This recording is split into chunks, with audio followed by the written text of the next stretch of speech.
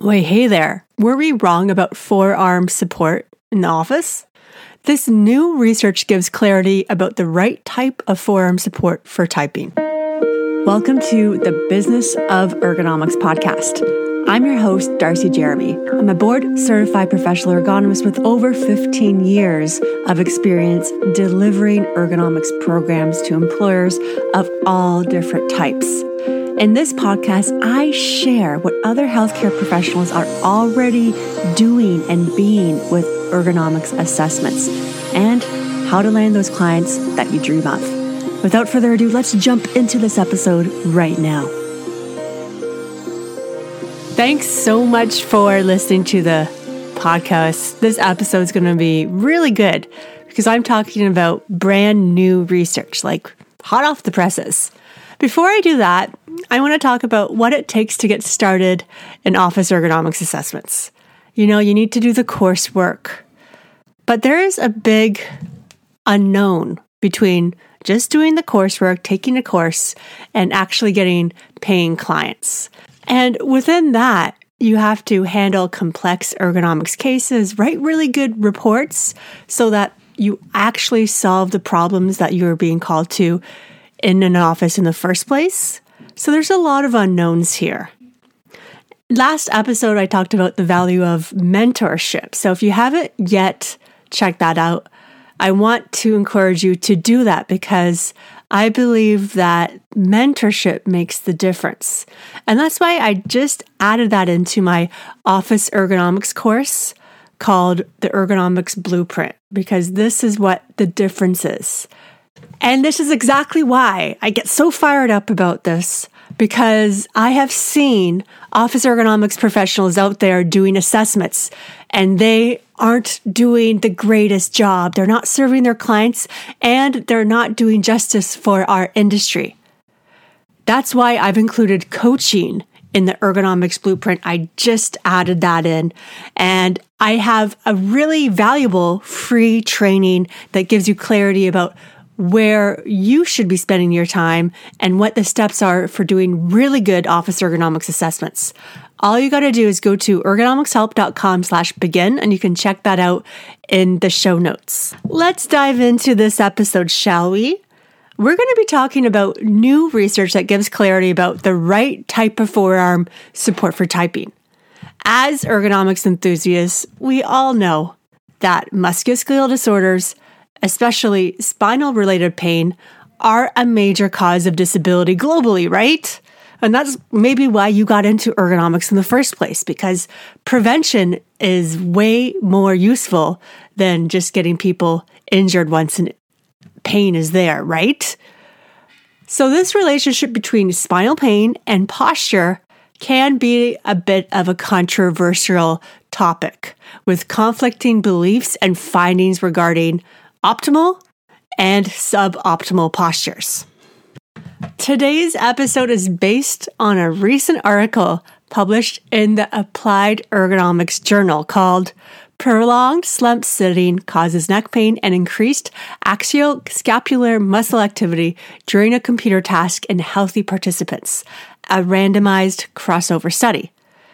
This article is hot off the presses, and I'm going to link it in the description too if you want to read the full article, which I highly recommend. The study aimed to investigate the immediate effect of different sitting postures during standardized computer tasks on perceived pain in healthy participants. So, you might be asking yourself why this is so interesting and why I decided to share this with you on this platform. Okay, so an upright sitting posture with forearm support is usually expected to cause the least amount of pain and change in pain sensitivity when compared to non-recommended postures, such as sitting in a slumped posture without forearm support, just for one example. And how often have you gone into an ergonomics assessment? I've seen this. This is so common, right? What we typically see as ergonomics professionals is non-recommended postures. One more thing that this study looked at, they wanted to look at the muscle activity. So not only did they look at perceived pain, but they measured the muscle activity and they hypothesized, they made that educated guess that there should be differences between different postures, obviously. I'm going to spend just a couple minutes on study design so that I can give you credibility so you can make the decision of how relevant this is in your day-to-day, because I think it's pretty relevant. The study recruited 25 healthy right-handed participants who completed 4 different typing tasks while sitting in an office setup for 15 minutes, each separated by a 5-minute break period. The 4 tasks were completed with 4 different sitting postures. The first one was sitting upright with forearm support. The second, sitting upright with no forearm support. The third, sitting slumped with forearm support. And last but not least, sitting slumped with no forearm support. Pain intensity was recorded regularly and electromyography was measured during each task over 5 different neck and shoulder muscles during the tasks. All right, let's talk about results here. The study found that, no surprise, all 4 tasks resulted in increased pain compared to the baseline. One more finding that should not surprise you at all if you've ever done any ergonomics work in your past.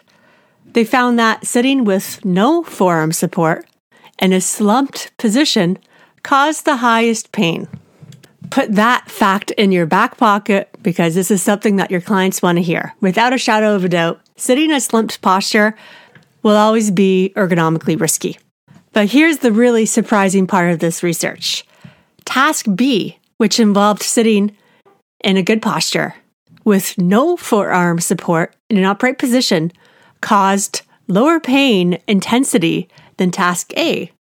And task A is sitting in an upright position with forearm support. This was unexpected, as previous research has shown that arm support during computer tasks can reduce discomfort. Wow. This study also found that static postures increase the perception of pain, regardless of the sitting posture. The findings of the study revealed that task D, which is sitting slumped with no forearm support, caused the most significant increase in peak neck pain score, perceived pain area, and task difficulty.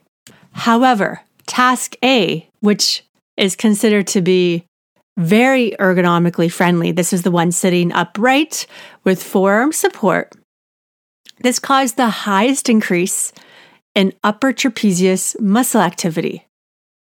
While task D, that was sitting slumped with no forearm support, led to an increase in activity in all measured muscles. You might be asking yourself, how does this compare to what the ergonomic standards are? And if you did, well, you're right on the mark, because that's exactly what I'm going to be doing next. As per the CSA International Guideline on Office Ergonomics, if the mouse or other input device is used intensely or for long periods of time, the forearm or base of the hand should be supported to minimize the static effort of the shoulder muscles. And where appropriate, support for the hands and the wrists and the forearms can be provided based on your discretion and feedback from the client that you are assessing. The type of support reduces static loading, contact of the wrists and arms with the sharp or hard surfaces of the work surface, and the need for bending the wrist, which is an ergonomic risk factor. So it's no surprise to us that the position of the work surface is very important. Poor fit leads to poor postures, and this can be related to the development of a work-related musculoskeletal disorder, and also reduce the effectiveness of the work being performed. And we do know that prolonged or repetitive awkward postures, raised or dropped shoulders, and a rounded back can lead to difficult movements, local and general muscle fatigue, and muscle pain. And this contributes, obviously, to the risk of developing a musculoskeletal disorder too. But what's so surprising in this research is that the best outcome was not associated with forearm support. A very, very important part in weighing the importance of this research, where I think it does add value, is the amount of time that this research was allowed for. So each sitting posture was allowed for 15 minutes, and each of these postures was separated by a 5-minute break period. Add to that, the participants were pretty young. There were about 28 years old to about 30, where the average age was about 28. Now, compare that to the average employee that you might be seeing when you're doing an ergonomic assessment, where they might have been working in that particular job for 10 years, maybe even 20 years. That would probably lead to different results. However, at the same time, the study participants were in their late 20s, and they've probably been using a computer for like 20 years of their life for very long periods. So I want you to come to that determination yourself, whether or not that leads to more value in looking at research like this, or it reduces the external validity of the results. Personally, because of that element of we are using computers all the time, and the study participants have that background in computers, compared to 20 years ago when this type of research could have been happening to now, I don't think it is such a big issue. So this research is really useful to bring forward to your clients and have a bit of a discussion with them. Where's their pain? What are their concerns? Because forearm support is really important during typing tasks. Of course, you want to make sure that there is no contact stress, that the work surface is rounded at the edge to avoid cutting the forearm or the wrist and soft tissue compression. And there should be at least 4 inches or 10 centimeters along the front edge of the work surface and the keyboard. This study really highlights the importance that the work surface is appropriately adjusted to allow for comfortable and efficient postures of the upper arms, the forearms, and the hands. Not to mention the sitting posture. So it does give you some good information of how you can navigate the next time you see these concerns in the office environment when you're doing an ergonomics assessment. Because like I said, this is hot off the presses, showing that forearm support may not yield the best possible results for your client. Keep that in mind, please. Let me know how you're going to apply this knowledge in your day-to-day. Does it change anything? Does it give you another perspective? Well, I hope so.